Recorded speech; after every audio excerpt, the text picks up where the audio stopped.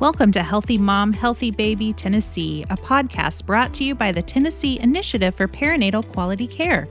TIPQC exists to improve health outcomes for mothers and infants in Tennessee through our quality collaborative that will identify opportunities to optimize maternal and infant outcomes across our state and is funded under a grant contract with the state of Tennessee. The Healthy Mom, Healthy Baby Tennessee podcast is designed for medical professionals and for patients and families across the state. We will focus on all aspects of the perinatal period with special attention to reducing our maternal mortality rate. This podcast is brought to you through a cooperative agreement with the Alliance for Innovation on Maternal Health.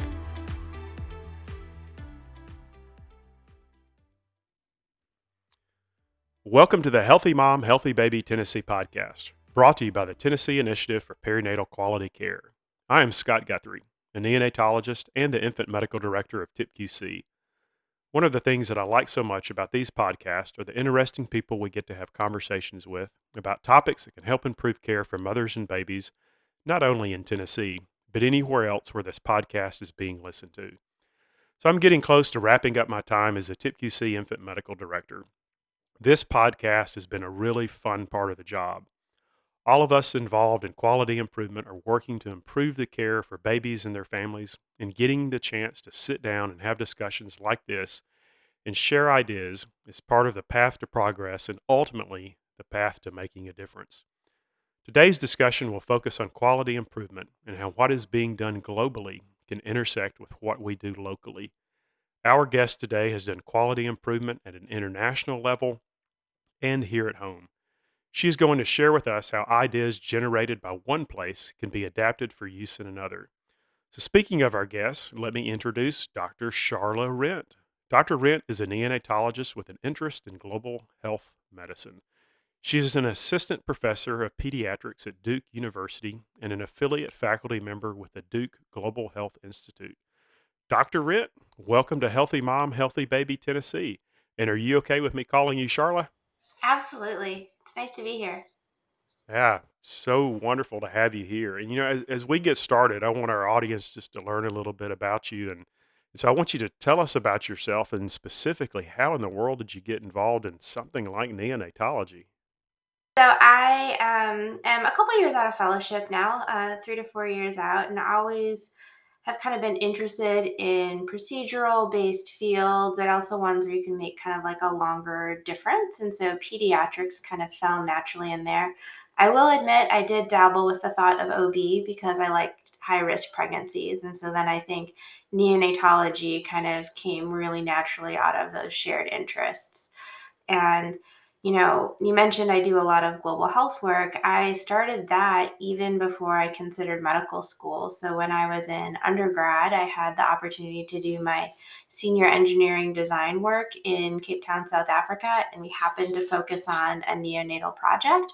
And so I think that kind of pinged in the back of my head when I went to medicine, kind of the really good ways of incorporating global health and maternal child care. And I mean, you've worked globally as well. You know that the high burden of newborn health needs. And so finding a way for a lifelong career to kind of mesh those worked well for me. Yeah, so you've already mentioned the global health, and that's how you and I met through a global health project. We're going to talk about that in a few minutes. But what specifically led you to an interest in global health? I mean, was it something going on when you were like a small child that you're like, this would be cool, or something later in life? I get asked that a lot. I'm sure you do as well. There wasn't like a key defining experience for me besides a genuine interest in wanting to travel and meet people from different cultures, hear how other people kind of think about the same problems. As I kind of moved more into like the medicine side of things, I think we all kind of feel called to help where the burden is high. And so you certainly see that in global health. You've got the most passionate, dedicated people in partner countries working on issues without the bandwidth to necessarily address everything. And I always figure if I can't seem to say no, if I keep wanting to go, there's got to be something intrinsically driving me to do that. And I have found such benefit in lifelong friendships and partnerships and impact in doing it. I say lifelong as I'm like still relatively young, but it's just always felt like the right thing to do. And I've had a very supportive like work environment and home environment that have allowed me to do that kind of throughout my training and now faculty career. Yeah, that's awesome. So tell us about some of the places where you've worked, where you've been and seen the neonatal experience in some of these other countries. Yeah, I think that, one of the most significant ones is sort of how you and I met. And so in Ethiopia, when I was in fellowship at the University of Michigan, we had a partnership with St. Paul's Millennium Medical College in Addis Ababa. And at the same time, there was some work going on there around newborn resuscitation through another group that I'm a part of called Wax and Gold, and then some work through the section on neonatal perinatal medicine and the Ethiopian Pediatric Society, kind of all of this stuff coming together, looking at how do people think about newborn care? How do you enact strong newborn care programs? How does quality improvement fit into newborn care? And I'm sure we'll delve into that a little bit more too. But I had the opportunity kind of throughout my 3 years of fellowship and then into my early attendingship here to look at both qualitatively, how do we think about newborns and resuscitation? And then more from an implementation QI perspective, how do you actually make changes in newborn care? And, similar to kind of what I just said, there's so much desire to like have strong, robust health systems. And I think that is the cornerstone of having any sort of change, right? And so being able to work in that sort of environment and see the progressive change has been great. Yeah, so that's what I want to explore next. Working in that environment and see change because we certainly want to see changes in that environment where we've gone and we've spent time and we've made those partnerships with. But let me delve into you just for a second. Uh, when I've done these trips, I've experienced personal change through this. How have what you have seen, what you have experienced, the relationships with you made, how has that changed you and changed how you interact with patients here in the United States and families? Yeah. I think I always try not to be on service like the week that I come back from being abroad because I think you realize how little people have elsewhere, and how much we have, and I think we all know this, right? But I think I get much more humbled with like how we need to care about the family and the people, and as opposed to just like the doing everything from the medicine aspect and the especially a lot of the qualitative work about how do we think about end of life, how do we think about who to resuscitate, who not to resuscitate, um, and how that those conversations are different when you don't have the option to save quite as many babies, right? And so then thinking about how those are the challenges people are working with in like in at St. Paul's Hospital in Ethiopia or in these other settings, and then coming back and our issues are bed flow and whether or not to be on this type of high frequency ventilator. There it's just like a different scope of challenge. And so I think I get very reflective on kind of how privileged we are to like have the challenges that we have, and then at the same time though, just because someone else's hardships are worse, so to speak, doesn't mean that the hardships the families are facing, in our own units, it's still for each family, it's their child and their situation, and so it doesn't matter if they're on you know, the smaller end of the statistical curve for like the risk, as opposed to like the common situation. Um, it's still very impactful.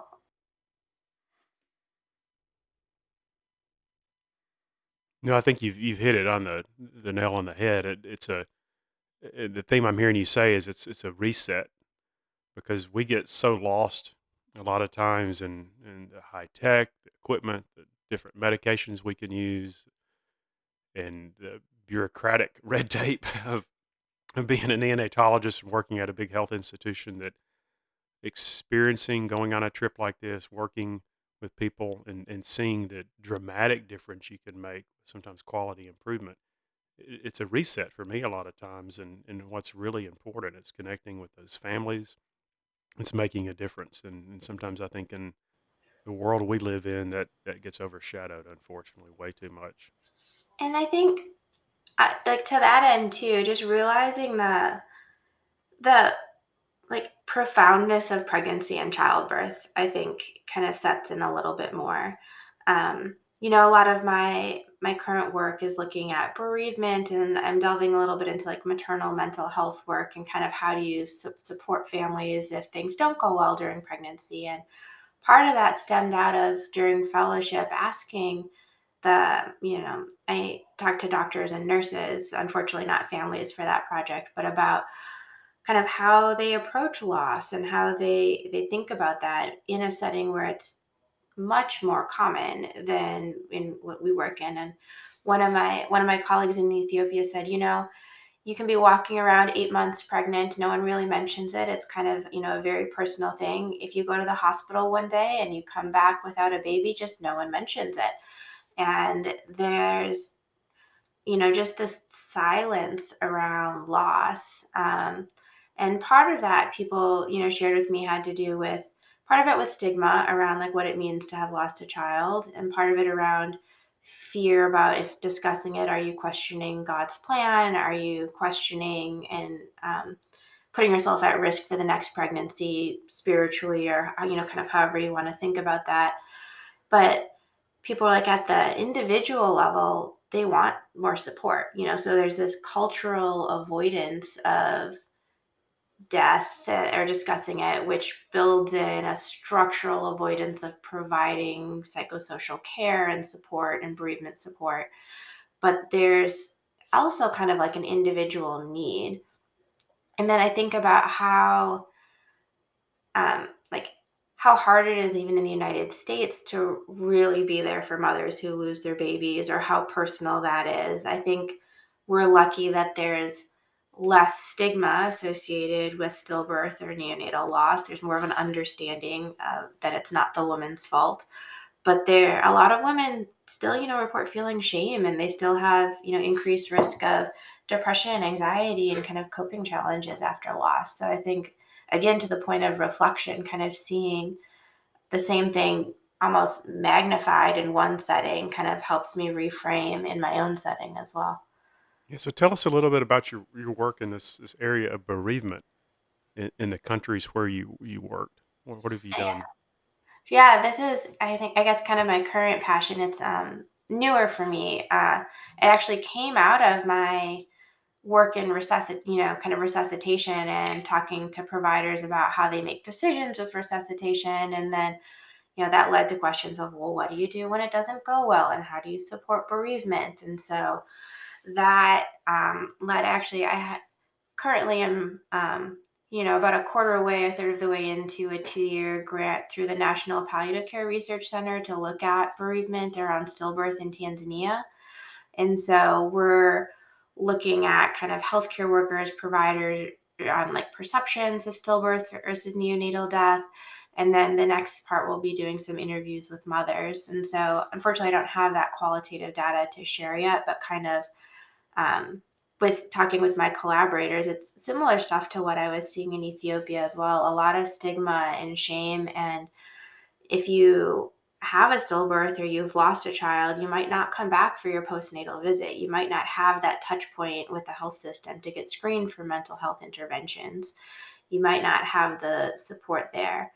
I think, in the United States, there's a lot more effort now looking into fathers and bereavement. That's been underlooked at in LMICs. So that's something that we're going to take on as well, a little bit, and see how's the whole family unit kind of coping after loss.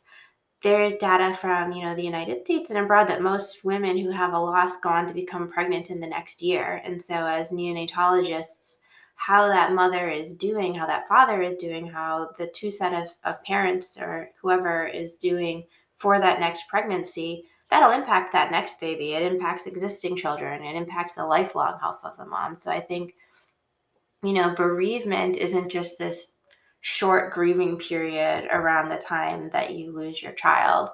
It carries on through. And I think, man, we have a lot more work to do with that in the United States also. But I think there's it's interesting to work in this space in places where there's almost no infrastructure and different cultural nuances. I'm certainly more of a learner than an actor, I think, in a lot of ways, at my partner sites. But I think it's very fascinating, and I think it's important. So I like, um, the WHO actually this summer put out some guidelines for integrating maternal mental health into existing health systems, and people should totally check that out if they're interested in this. But I think there's this movement towards recognizing grief, bereavement, and mental health as important parts of maternal child health care.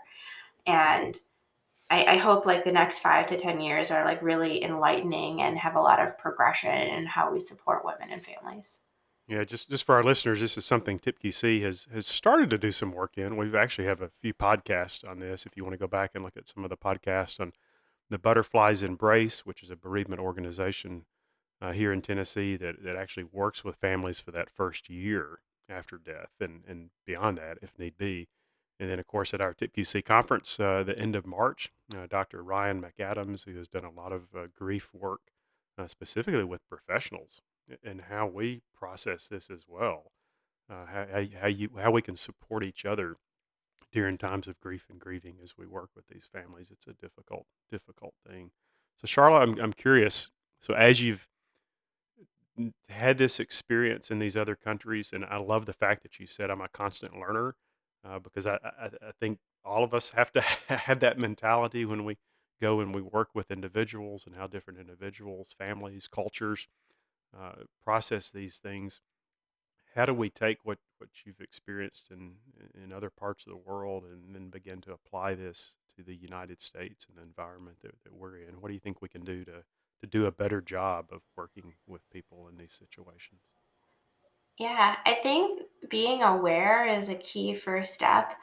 You know, thinking about screening, how can we screen? When should we screen? A lot of women get screened for, depression at their kids' well child visits. If your kid is in the NICU, you're not going to well child visits during some of these peak times. I know resources are scarce and having, a unit psychologist is rare. But how can we at least identify and refer some of these women or pick up on signs that they're having, I mean, you think about bereavement after death, but there's also grief just with having a kid in the NICU. There's mental health challenges with having a kid in the NICU. I think when we think about loss too, there's a huge gap in the health system right now about who kind of manages that, so to speak, because as the neonatologists, we're not the patient's doctor anymore after they pass away, but we're one of the most consistent touch points for families up until that point. So I think we need to have a good reflection on what should be our role with preemptively providing resources and support when things like this are anticipated. I think, obstetricians similarly, it's the woman's less of their patient once they're not pregnant. They're not their patient certainly, but and primary health care is varied across the country. I think it's a gap that people don't nicely fall into, for who helps address this. And so thinking about how we should. Interestingly, so I'm working on a project with our pediatric cardiologists at Duke called Bridging the Gap, which is looking at the gap between like diagnosis and then treatment and services. And one of the things that came up in some of the formative work there for kiddos with congenital heart disease is the need for psychiatric services and the need for mental health support among families. And so, um, I think that like that will start to come through also in like little pockets of information about how more help is needed, and is there a benefit to having psychology on staff within a unit? Is there benefit to having access? And then, the other thing that kind of comes to mind is just all of the health, telehealth, e-resources that were developed during COVID, which was also a peak of like mental health challenges. Are there ways to apply some of that? And this is in no way my expertise, but like apply some of that to bereavement, grief, mental health challenges Mm. for our families, or things that we can link people up with, um, around discharge. Let's talk about that telehealth usage for a second, because that's how you and I met. It Uh, is, yeah. yeah, for global health people, COVID was wow. It was horrible, but then there were some things we learned out of it. And you and I met on something called the ECHO Project with the American Academy of Pediatrics. And this was, I thought, absolutely awesome. So tell our audience about what the ECHO Project was and what we did and what we're still doing. Yeah. So, I mean, first off, it was super fun. But so the AAP is an Echo Super Hub, which I know you know, and but for the listeners too, it's essentially a virtual platform that has kind of a spoke and wheel approach. And so the Echo group trains a group of core providers that then kind of go on and make clinical differences in their settings or go on to train others. And so this for us was intended originally more of a hybrid model, but the American Academy of Pediatrics and the Ethiopian Pediatric Society got a grant from Laerdal to look at something related to the Helping Babies Survive program, newborn care in the delivery room. It was fairly open ended from that standpoint. We had 8 sites with 8 midwives who were identified as clinical quality improvement leads. And then what we did is we paired 8 neonatologists, including you and me, from the United States with these sites. And I hope we get into this a little bit. I think one of the really unique things we did too is we paired a trainee with each of the experienced neonatologists to help model good global health practices. And then, kind of, the beginning of the session was just what problem do we want to tackle? Like, what are the gaps that people see in their delivery room settings as it relates to the Helping Babies Survive program? And kind of the two main ones that came out were delayed cord clamping and kangaroo mother care. And so it was actually really interesting to see the 8 sites kind of talk amongst themselves and sort of agree, okay, let's all do the same thing so that we can compare strategies and compare data and learn from each other. And so everyone went with the delayed cord clamping. The goal is to have at least 60 seconds, kind of that 1 to 3 minutes after delivery. And this wasn't really being done or measured in a lot of the units. And so just seeing yes, this is something manageable that we can tackle. It's something we can track. And then we had a year of kind of watching that process and learning QI and being available via WhatsApp, and then having our monthly Zooms, kind of triaging institution specific challenges with kind of like staffing questions, or what does this mean? How do I make a run chart? How do I share my data? How do I convince people that this is important?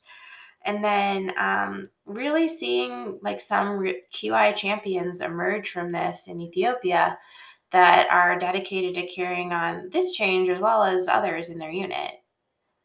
Yeah, I mean, it was fantastic. I mean, to virtually travel to Ethiopia once a month and work with other experts in the field to make a difference and seeing those run charts change, where we're actually seeing improvement in delayed cord clamping.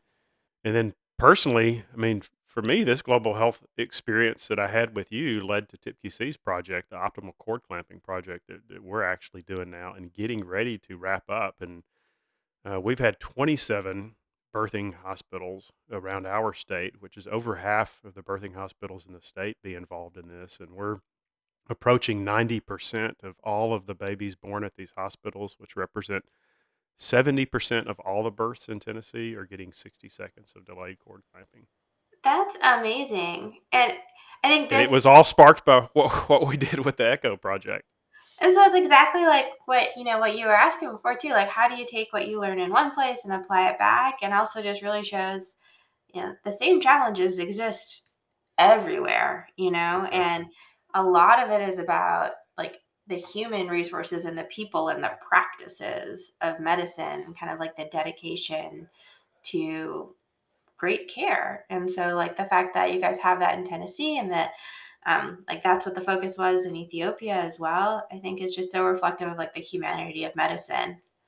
Yeah. So overall, what was your favorite part of this project? Because I know we're at the point where we're writing the manuscript up now and getting some things together. And as you've had a chance to reflect over the past year and watch it go into sustainment and still continue to make those contacts with people and discuss what has been your favorite part? Oh, I'm gonna be cheesy and say the people, just which I think is kind of a cop out answer, but I think within the U.S. group, getting to meet people like yourself and the other faculty and the fellows who are coming on and interested in global health, and see how people approach this field, especially during a setting like the pandemic, was just so wonderful and felt like a camaraderie. And then paralleling that, like really building connections with the coaches in Ethiopia, as well as, Dr. Bogale and then Kunjit from the Ethiopian Pediatric Societies, like really working with their leadership was wonderful. I'm going to Ethiopia at the end of the month along with one of the fellows who participated in our program, and we're going to meet with them while we're there. And so I think it's just this real transcending of virtual to real life and kind of moving things forward. And it's just great to see how well people can work together. I think, it was also nice to see that the outcomes improved and that this stuff can be implemented virtually. But I think that part worked because the people worked. And so that's the Yeah. part that was the root of it for me. And what was your Yeah. favorite part? Wow. Obviously the people too. I mean, I formed a really tight bond with the healthcare worker I was paired with over there and with the fellow. It was amazing just to see how small little changes of an environment or education that would occur could make a difference in the responsiveness to the medical team and the improvements that occurred. And that's specifically some of the stuff that we took into TQC's project to. I saw this work in Ethiopia. Now let's apply it to our cultural and social context and see the same response occur. So that has been just fascinating to me, see this happen cross culturally and seeing the same impact occur within the healthcare system. If I can ask my own question, like that, if you were going to ask me like the hardest part as well with it, which is something that I wonder if you guys had when you rolled this out in Tennessee, I think once the dedicated funding period for this stopped and there was less organization around it, a lot of the coaches when we talked to them said this will be harder to sustain without this infrastructure. And not that I mean, they still had the passion and they still had the focus, and I think that outcomes will stay good, but the energy around QI and the organization of without kind of the collective, it's harder to maintain at the individual level, is sort of what people were saying. And I guess I don't know if I can use this and sort of hear from you. Like, did you have that same in Tennessee when you guys looked at Uh, this? you can't ask me questions on this Can't podcast. I'm ask not you going to answer those questions. questions. Okay. No, so we've not gone into sustainment yet with this project, but once we do, I'm sure be doing another podcast to discuss sort of how it's going. We're real close to wrapping this project up. Um, so I want our audience to, as we begin to wrap this podcast up with you, and man, I appreciate your time and going over these things and your passion for global health, and I hope that the people listening to this, if they've never had a global health experience, that they'll contemplate attaching themselves to some organization, to some group of people who's doing work like this. And not only just going somewhere, and I mean, it's sort of easy to go somewhere and do some primary care medical work for a week and then go back home and not make the connections, not see something really make sustained improvements in a culture, in a setting, in a country, in a society. But to find an organization where you know that that's going to happen and you can make these long term connections and see your effort and money that you've spent and your time that you have in going down there to see that actually make a difference and work. I think that's one of the most powerful things about global health. You've heard me and Charlotte talk about the things that you learn about yourself when you do work like this, the things that you learn about your fellow human being when you do work like this, and the fact that this is something that can translate from a low and middle income country setting all the way to a high income country setting like we live in. Exactly. You agree, Charlotte? I see you nodding your head. Our audience can't see that, but I can see you. Yeah, What no, do you think? everything you say is so true that I think these sustained experiences and kind of that ability to go back and continue to make change and continue to work with the same groups of people or even virtually continuing to work with the same groups of people on similar efforts. Um, that's what's gratifying. I think that what makes you feel like you're contributing and you're making a change in the world. And that's how you actually do make change in the world, because there's investment, I think it's about giving of yourself to something that you're passionate about. And like for me, that's a more than one time like commitment. Charla, thank you so much for joining us today. And to our listeners, thanks so much for turning into another episode of Healthy Mom, Healthy Baby Tennessee. Thank you for listening to this episode of Healthy Mom, Healthy Baby Tennessee, presented by TIPQC. TIPQC is funded under a grant contract with the state of Tennessee. Healthy Mom, Healthy Baby Tennessee is brought to you through a cooperative agreement with the Alliance for Innovation on Maternal Health. Do you have ideas for a future guest or topic, or even have a question you would like answered on upcoming episodes? Visit www.tipqc.org, that's TIPQC.org, and click on Podcasts to submit suggestions and questions to our podcast team. Make sure to subscribe to our podcast to be the first to know when new episodes are available, and find us on Facebook, Instagram, Twitter, and YouTube to stay in the loop with our active projects and other relevant news relating to perinatal health in Tennessee.